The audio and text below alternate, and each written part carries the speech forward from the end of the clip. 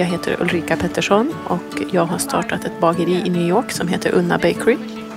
Första gången jag skulle gå och baka i det här bageriet, jag var så jävla nervös. Så jag bara, hur fan ska det här gå till? Liksom, ugnarna och maskinerna. Jag bor här med min familj, min man Erik och våra 2 döttrar Vera och Emmy. Och har nu bott i New York i 7 år. Jag ska packa här nu när de håller på. Så, då ska vi ha i de här. Yes. Oh yeah, this one. So we need that one, yeah. Bageri ligger i East Harlem på 116 gatan och Park Avenue. Inte i de bästa delarna av New York, om vi säger så. Det var ju bara för att här kan jag hyra bageriet. Det var ett bra sätt. Och de tar hand, de kallas en incubator, så de hjälper startups att växa. Så man kan få rådgivning och vissa lektioner och så. Ska vi gå ditåt. Så de kallas Hot Bread Kitchen, de här. De har också ett program, ett bageriprogram för immigranter, kvinnor bara. För att lära dem att baka och sen så slussar de ut dem i arbetslivet och ja, ser till att de kan stå på egna ben. Liksom. Det gör de också här. Det här området är väl känt för att ha mer kriminalitet, kanske mest liksom, på Manhattan. Jag har inte sett något själv. Så. Och jag har aldrig känt mig otrygg heller när jag är här. Ja, kanske i och för sig när jag går hem sent på kvällarna och det hänger gäng liksom, i gathörnen och sådär. Då kan man ju bara tänka sig för lite. Och sen starten 2015 har Ulrika och hennes team hunnit baka 10,000-tals kakor här. Vi finns väl i kanske 50 butiker idag, ungefär, runt om i USA. Mest här i New York, men även Boston och Los Angeles och i Minneapolis. Ja, det växer. Chicago. Så ja, det växer. Sen ska ju pärlsockret på också. Och sen in i ugnen. Och sen får det svalna helt. Och sen in i en plastpåse som vi förseglar med en sån här heat sealer. Och sen in i boxen. Så det är några steg som ska till innan det är klart. Men det går rätt fort att packa. De här är lätta att packa. Det är liksom bara... Målet är att jag ska kunna erbjuda supergoda kakor som har ekologiskt smör och så vidare till så många amerikaner som möjligt. Ja. Sen så kommer vi även att komma till Storbritannien. Är vi på gång till. För vi vann en tävling som heter Great Taste, som är liksom Oscars-tävlingen för mat, vad man nu ska kalla det. Och då, tack vare det så får vi nog distribution till Storbritannien. Och även andra länder, kanske, de här arabländerna har visat intresse. Japan, Kina, de finns i Macau.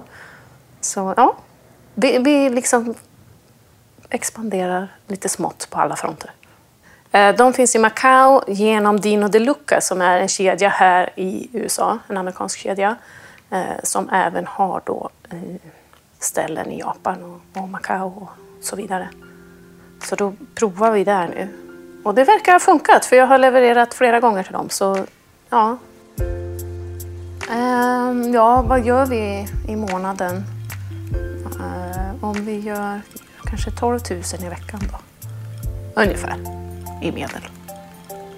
Och sen får man räkna ut det själv vad det är i månaden. Ja, men jag säljer rätt så mycket kakor, det gör jag. Vi bakar ju det här och vi säljer ju kakorna liksom. Och på Dino De Luca Madison här på 85:e gatan så kom Madonna och ville köpa Raspberry Caves. De var slutsålda dock. Så jävla tråkigt. Jag ska försöka hitta henne på något vis och skicka till hennes agent eller någonting sånt. Det är stort. Det är inte vilken kändis som helst liksom. Hon bor där i kvarteren. Så. Det är inte bara Madonna som upptäckt kakorna. Det har även en kedja med hundratals butiker gjort. Nu har vi stora kedjor som är intresserade, då det är en kedja har 180 butiker. Så då kommer vi växa fort. Då blir det nog nästan dubbelt på en gång. Och då kan inte vi baka själva längre, det går inte. Och nu är vi precis i det steget att det börjar bli så mycket så att vi ska gå till något som heter en co-packer. Ett stort bageri som bakar åt andra liksom. Nya stället, det ligger i New Jersey. Så jag kommer väl inte vara så mycket. Jag kommer nog vara där när det produceras, men de producerar ju så snabbt liksom, så det blir väl bara några dagar. Och sen är det klart. Sen så åker jag dit efter, inte vet jag, 2 månader igen och gör ett nytt bak. Då kommer de att baka och sen så kommer vi ha ett lager i Brooklyn. Där vi har kakorna liksom. Förhoppningsvis så behöver inte det vara så stort för jag vill baka och skeppa ut det så fort det går liksom. När jag får iväg det där, då känns det som att då kan jag på riktigt börja hitta nya kunder och faktiskt underhålla dem jag har och utveckla företaget på andra sätt liksom. Till exempel att fixa non-GMO-certifieringen och ta fram en glutenfri kaka, ta fram så här holiday gift packs, kanske du vet en sån här tin. Gud, nu känner jag att nu har jag bara de engelska orden i huvudet. Ja, men du vet mer en plåtburk. Ja, då får designen gärna komma in och så måste jag hitta någon som producerar det och så vidare. Så då får jag använda det också. Vilket då tycker jag att det är jättekul med formgivning. Nu gör jag det för något jag tycker är kul igen. Precis som jag gjorde på POC. När jag jobbar med något som jag brinner för. Då är designen kul. Det är den. Ja, men det är väl planerna för 2018. Jag har inte riktigt detaljerna klara för mig, ska jag säga. För jag vet ju inte hur man gör det här. Så man lär sig så mycket när det händer. Men att lämna bageriet i Spanish Harlem betyder också att lämna gemenskapen.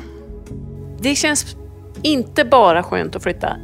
Därför jag tycker om det här lagerarbetet som vi har på bageriet. För det är verkligen det. Och när det flyter, då är det skitkul. När alla vet vad de ska göra och man behöver inte säga till någon och alla är nöjda och glada. Det är ju ganska kul att det funkar. Så det kommer jag sakna. Jag kanske kan använda Hot Bread Kitchen där vi är nu fortfarande för att packa ordrar och sånt där. Då måste jag ordna den. Visst är den härlig maskinen? Den är så gammaldags och mekanisk och nu har den för små. Eller? Vi har några order som vi måste packa. Nu har jag fått en ganska bra kontakt här som hjälper mig, som har varit i den här branschen länge. Som hjälper mig med investerare nu och liksom hjälper mig att hitta co-packern och sådana där grejer. Så sakta men säkert får man ju kontakter. Jag tycker att det har varit lätt. Folk vill gärna dela med sig av sin kunskap och sin erfarenhet. De på bageriet, alla olika människor där. Vi pratar ju mer om hur det är att ha ett nytt företag i matbranschen liksom. Sådana grejer. Nu har jag en till rådgivare här liksom, som har varit i branschen länge, som delar med sig av sina kunskaper och kontakter. Sådana grejer. Så det är man ju tacksam för. That's good. You know what, Esther, we can just save this dough. We can bake these and we put this one in the freezer. If we don't have any racks. Yes. Om det går trögt i försäljningen eller något sånt där, det tycker jag är jättejobbigt. Om det går trögt. Då börjar jag tvivla liksom, fan, det här blir ju ingenting, tänker jag då. Och men sen vänder ju det där. Det går ju också upp och ner såklart. Så bygger jag upp modet igen. Så det är försäljningen som styr. Om jag märker att butikerna beställer kakor ofta, då tycker jag att det är härligt. Det är det som är målet. Vi ska sälja. Att folk ska gilla kakorna, att de ska upptäcka dem. Det är det. För de flesta gillar dem när de väl smakar dem. Liksom. Men det är ju det där att de måste hitta dem. Det tar ju lite tid. De kostar ut... Just nu kostar de $6,99. Så $7 för 8 kakor. Ja, precis. Men sen nu när vi börjar hos en co-packer, då kommer de gå på $5,99. För han kan göra det mycket billigare. För han gör det... Ja, han gör det snabbare. Mer effektivt liksom. Än vad jag kan göra. Jag kan absolut inte värdera det. Det är de dyraste. Det är därför jag vill komma ner lite i pris. Så att det här inte bara blir en kaka för 1% liksom. Utan att fler människor kan köpa de här kakorna. Och förhoppningsvis får vi något flygbolag, så då kan vi göra det. Ja, det är många planer. Det här året så då är planen att nu blir det lön. Nu har jag gjort 2 år utan lön. Så nu... Erik tycker att det är dags nu. Men det är klart att... Och så får vi, om vi får in en investerare, så kommer ju lite av pengarna gå till min lön också.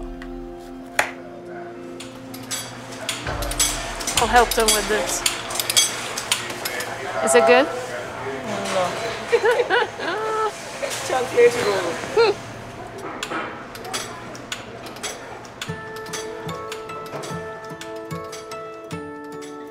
Nu försöker jag göra det här så att den här kakan ska nå många, men det ska fortfarande kännas som de är hembakade liksom. De måste smaka så fortfarande. För jag vill inte göra en sån här tråkig massproducerad kaka. Det är inte det jag vill göra. Det är smaken som ska vara i fokus, ska vara bäst. Den godaste kakan. Det är mitt mål. Jag är ju partisk, men jag tycker att det är den godaste kakan. Jag har smakat ganska många. Ja, de använder liksom inte... Det är det här med smöret. Det är det som jag tycker, tror jag. Jag är liksom någon kombination av bagare och... Men det är inte det som är målet med det här. Målet med det här är att jag ska sprida de här kakorna över hela USA. Liksom. Det är det jag tänker mig. Att det ska bli en stor grej.